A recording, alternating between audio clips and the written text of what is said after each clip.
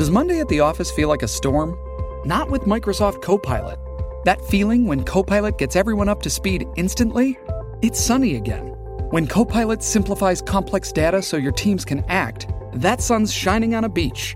And when Copilot uncovers hidden insights, you're on that beach with your people, and you find buried treasure. That's Microsoft Copilot. Learn more at Microsoft.com/AI for all. This is Afternoons with Rob Breckenridge on News Talk 770 Radio, Calgary's breaking news and conversation station. Our number here, 403-974-8255. So a little over a month, I think a month and 10 days away from what will be two pretty historic votes in Alberta politics as members of the PC Party and the Wildrose Party decide whether to unite, decide whether to create this new United Conservative Party, or whatever it ends up being called. So, of course, that's the first step. If you don't get past the first step, that's it. There's nothing more. There's no leadership race. There's nothing. There's what we have now in the PCs and the Wildrose. So party members need to support this. If they do, well, then a leadership race would ensue and a lot of other things would have to follow that, obviously. But it all begins or ends with the votes next month.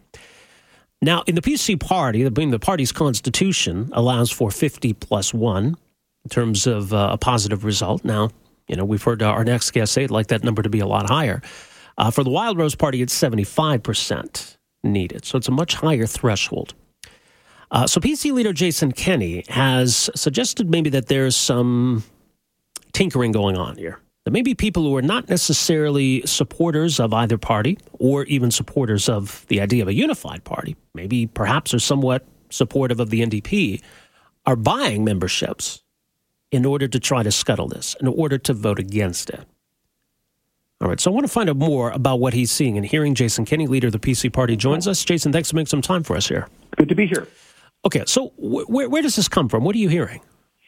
Well, listen, it's no secret that in the 2011 PC leadership election, large numbers of traditional NDP supporters signed up to support Alison Redford in the PC leadership and helped to put her over the top, which is what helped to drive the division amongst Alberta Conservatives. In the leadership election that I just succeeded in March 18th, in the lead up to that, we also saw activity amongst activists on the left, traditional NDP supporters, openly on social media, encouraging their like-minded Albertans to sign up in the PC leadership election to vote against my candidacy to stop the unity effort. And we're seeing similar social media activity now from some of the usual suspects on the left doing the same thing all over again. I just saw yesterday somebody sent me a memo that came out from a political engagement committee of a local union, local of the Alberta Teachers Association, encouraging their members to sign up specifically with the Wildrose Party to vote in the upcoming referendum and the subsequent leadership. Now, it didn't tell people who to vote for, but let me just put it this way. If you're a big union boss and you're doing pretty well with the NDP, you want to keep the gravy train running, and you want to avoid Conservatives uniting, because the only way the NDP has any realistic prospect of re-election is if Conservatives are divided. So we're seeing signs of this. I don't know how organized it is, but it's absolutely clear that at least some left-wing activists in Alberta are trying to get involved in this referendum to scupper the unity effort. Well, okay, but who? You're making some vague references to activists or unions, but I mean, can you identify anybody who's behind this? Yeah, you could just look on social media and you'll see these individuals who constantly attack Conservatives every hour of every day, also saying that they've signed up to join the party, one or both of these parties. Some of these individuals did so during the last PC leadership election, and are encouraging people to do so again. So it's very much in the public domain. If you'd like, I'll get a roundup of some of these social media postings and send them to you so you can identify some of the individuals involved. Okay, because if somebody's a card-carrying NDP member, my understanding is that the party's constitution prevents them from holding a membership in another party. Yeah, that's my understanding as well, but there's really no way of policing that. And of course, there's a constituency of people who are more broadly on the left who might not be NDP members, but who have a political interest in preventing unity amongst Conservatives. And by the way, both the PC and Wildrose parties are open and democratic parties. We take people at face value. If they want to sign up, we don't have any kind of a test of their loyalty or their policy views. We just assume that people are signing up or doing so in good faith. And we want to keep the parties open and democratic. So the way to deal with any mischief like this is for folks who actually who actually are conservative minded to buy membership in PCs or Wildrose so they can participate in the referendum. My point is simply this. If you support the politics of the left, if you want to see the NDP reelected, if you realize that conservative unity is going to make that less likely, getting involved in these parties is not in good faith. It's in bad faith. Right. Okay. But when you talk about, I mean, for example, you mentioned some of the people who supported Alison Redford's vote. Are you talking about red Tories who are sort of middle of the road, kind of almost left-leaning, centrist kind of Tories? Who are you talking about then? Well, I'm talking about organized efforts in that instance by members of public sector unions to buy PC memberships. Anybody who scrutineered or helped to administer the local polling stations for the 2011 PC leadership will tell you that there were people who came up, bought memberships for $5, voted. They'd never been seen before, and they tore up their membership cards and left them in the garbage on the way out. It is not a state secret that there was an organized effort by a couple of the major public sector unions to get people to come out and vote for one particular candidate. They had a legal right to do so. My point is that in this referendum, no Albertan should take for granted the outcome of this election. You're going to find people who are normally NDP supporters trying to kill the unity effort because it will make it almost impossible for the NDP to get reelected. So I understand why these people would want to get involved, and it's legal for them to do so. I say the response isn't, I'm not condemning them. I'm saying the response is for free enterprise Albertans to get involved too. Okay, now, the Wildrose has suggested that they haven't seen any evidence of this happening. Are you talking about this happening more so in the Wildrose than in your party?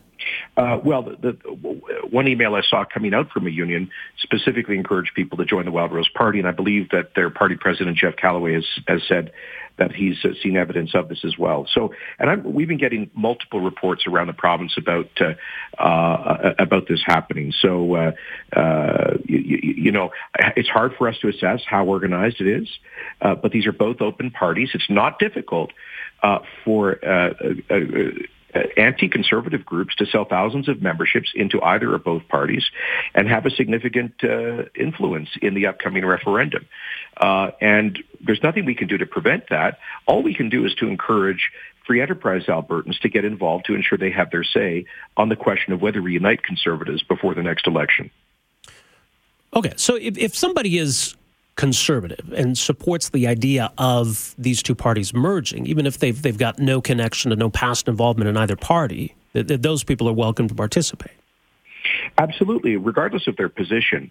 I've said from day one that I respect the fact that there are going to be people in the Progressive Conservative Party who don't agree with this idea of uniting free enterprise Albertans into one party. And I respect their views, and I encourage them to come out and vote that way on July 22nd, when we'll be having a referendum in the Progressive Conservative Party. So we welcome a diversity of views. My point is simply this, that when you get folks who would typically never vote for either the PC or Wildrose parties, who want the NDP reelected, and buy a membership in bad faith, to maintain division on amongst free enterprises, we should be aware of that if some of that is happening, and just encourage more people to get involved. But we'll be having an open democratic referendum on the PC side, and I fully accept the fact that there will be some PCs who don't accept the need for unity and vote otherwise. What are you suggesting, though, these might be illegitimate results next month? No, whatever the result is, it will be legitimate. I'm sure. I mean, we're certainly on the PC side. We have a referendum committee and a very credible chief returning officer who will be administering a referendum and ensuring the integrity of the process. I mean, obviously, in any electoral process, you might at the margins have some problems, but I am confident that we've got competent people who will ensure a open democratic referendum with integrity.